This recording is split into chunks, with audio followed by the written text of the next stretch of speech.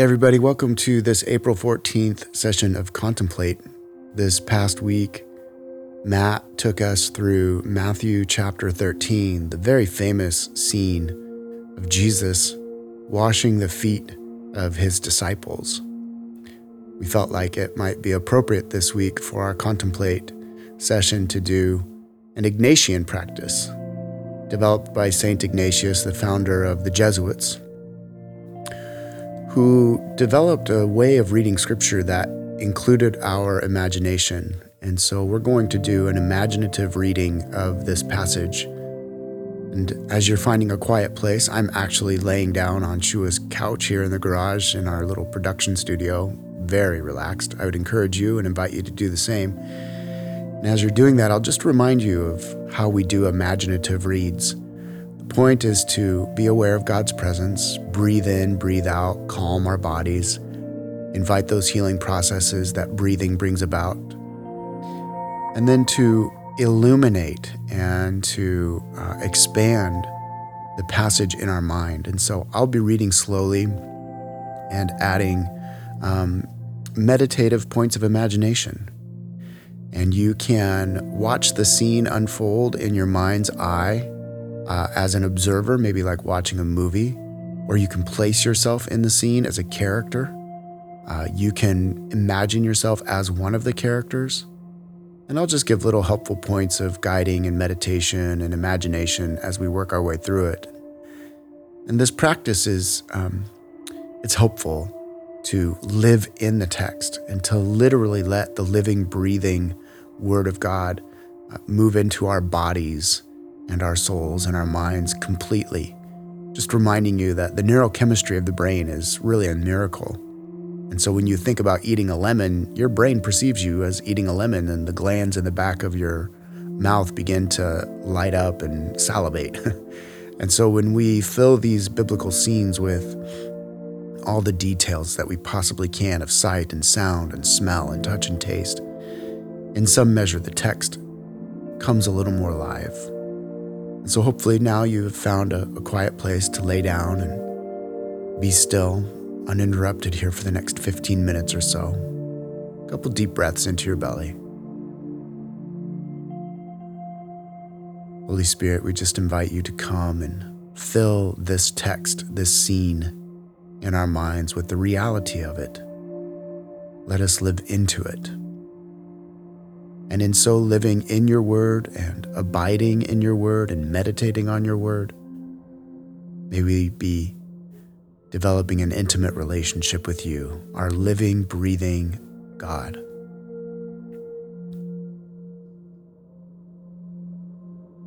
John 13. Let your mind now just expand this passage with every detail that you possibly can. Verse 1. It was just before the Passover festival. Jesus knew that the hour had come for him to leave this world and go to the Father. Having loved his own who were in the world, he loved them to the end. The evening meal was in progress. Take time now and fill this scene with smells. Middle Eastern and Near Eastern foods, hummus, spices, sweat in the room, dust, candlelight, conversations happening. Find yourself in the room.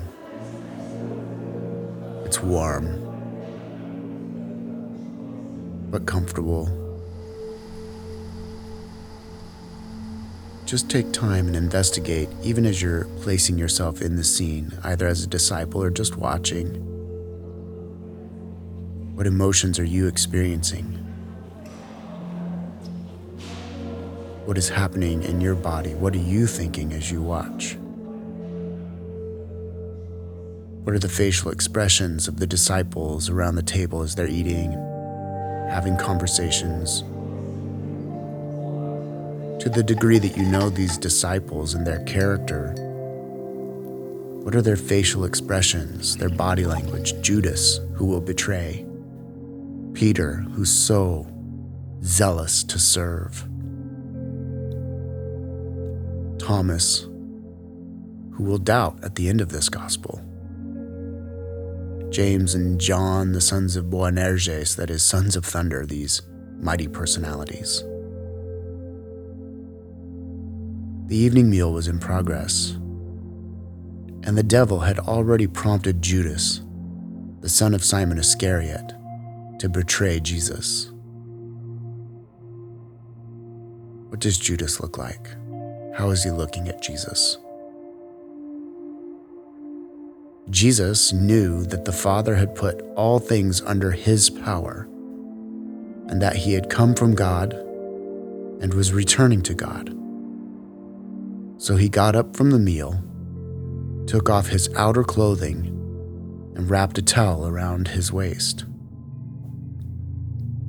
After that, he poured water into a basin and began to wash his disciples' feet, drying them with the towel that was wrapped around him.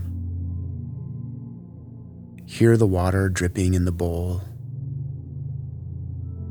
As he comes to Judas and washes Judas' feet, how does Jesus look at him?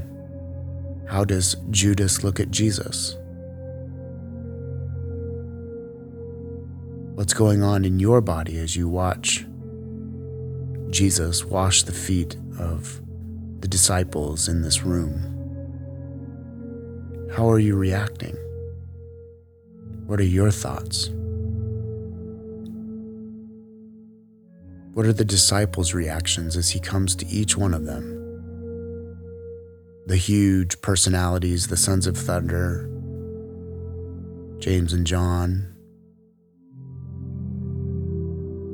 Thomas, any of the 12. Each one he uniquely comes to and washes their feet. What is happening in their bodies and in their emotions and their body language?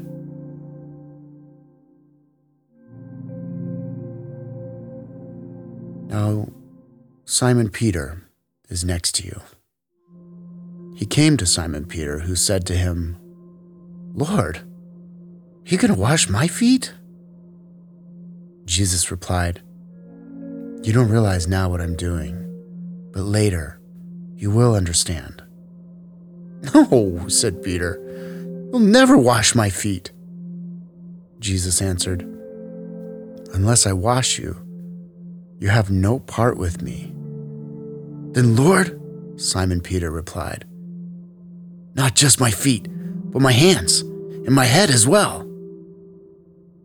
Jesus answered, "Those who have had a bath need only to wash their feet. Their whole body is clean, and you are clean, though not every one of you." For he knew who was going to betray him, and that was why he said not everyone was clean. Now, with another deep breath into your belly, I would invite you to have Jesus turn towards you in your imagination. And he stoops down before you and places the bowl at your feet. And he looks directly at you. And now it's just you and Jesus. The other disciples, they've had their feet washed, and they're watching this unfold. How are you reacting to Jesus? How is he looking at you? How are you looking at him? What does he think of you? What do you think of him? Imagine the warm water, the towel, scrubbing the dirt off of your feet. If you're like me, it tickles and I'm struggling not to giggle. And Jesus is smiling back at me. But for you, what is your experience? Is it uncomfortable? Is it too intimate? Too vulnerable? Is it comforting? I want to give you just a moment now in this meditation. Speak to Jesus. What do you want to say to him, and what does he say to you as your feet are being washed?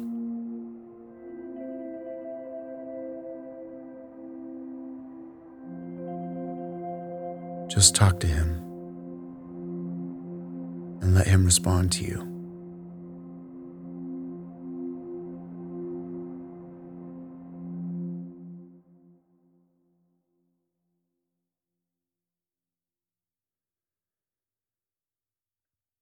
And now Jesus dries your feet with the towel wrapped about his waist.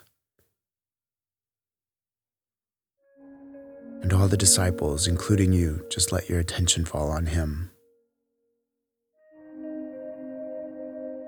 When he had finished washing their feet, he put on his clothes and returned to his place. And so now as Jesus takes his seat, your feet are clean, you've had this conversation with him. Allow him now to speak to you as one of his disciples. Do you understand what I've done for you? He asked them. Reflect on that question for a moment. Do you understand what Jesus has done for you? As one of his disciples who has been washed and cleaned by him.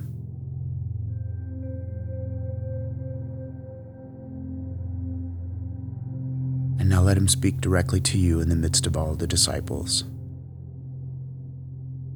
You call me teacher and Lord, and rightly so. That is what I am. Now that I, your Lord and teacher, have washed your feet, you also should wash one another's feet. I'd like you now, in this imaginative process, to fill this room with disciples that are close to you, people that you know, your family, friends, people from our community at Neighbors. I'd even like you to fill this room with the people that irritate you or have maybe hurt you. And imagine that all of them have had their feet washed by Jesus. And I want to read this line again. As Jesus speaks to you, he says, now that I, your Lord and teacher, have washed your feet, you also should wash one another's feet. How are the people in this room that you've populated it with in your imagination looking at you? Will you let them wash your feet? Do you want them to? And how are you looking at them? Which of these people do you want to wash their feet? And which of these people do you not want to wash their feet? And why?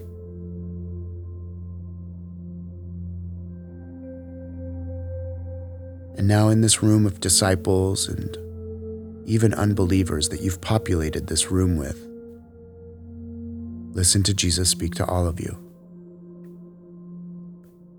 I have set you an example that you should do as I have done for you. Very truly I tell you, no servant is greater than his master, nor is a messenger greater than the one who sent him. Now that you know these things, you will be blessed if you do them. And now Jesus looks directly at you, and I'd like you to vocalize your commitment to doing this for all the people in the room. Commit to Jesus that you will be a servant of his, washing the feet of all the souls that he's brought into your life. Thank him that he's washed your feet and made you clean. How does Jesus respond to your thanksgiving?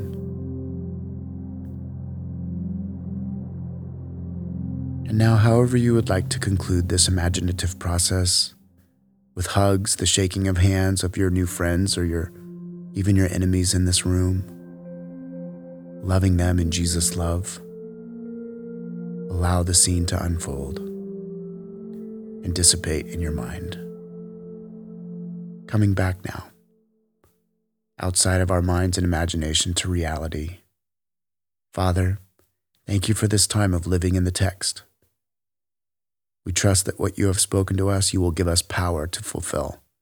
Humility and love for not only our friends and family, but even for our foes, for our enemies. Help us, Father, to don servants' towels and wash the feet of every soul that you place in our midst this week and for the rest of our lives. In Jesus' name, amen. Shalom, friends. Go and serve well.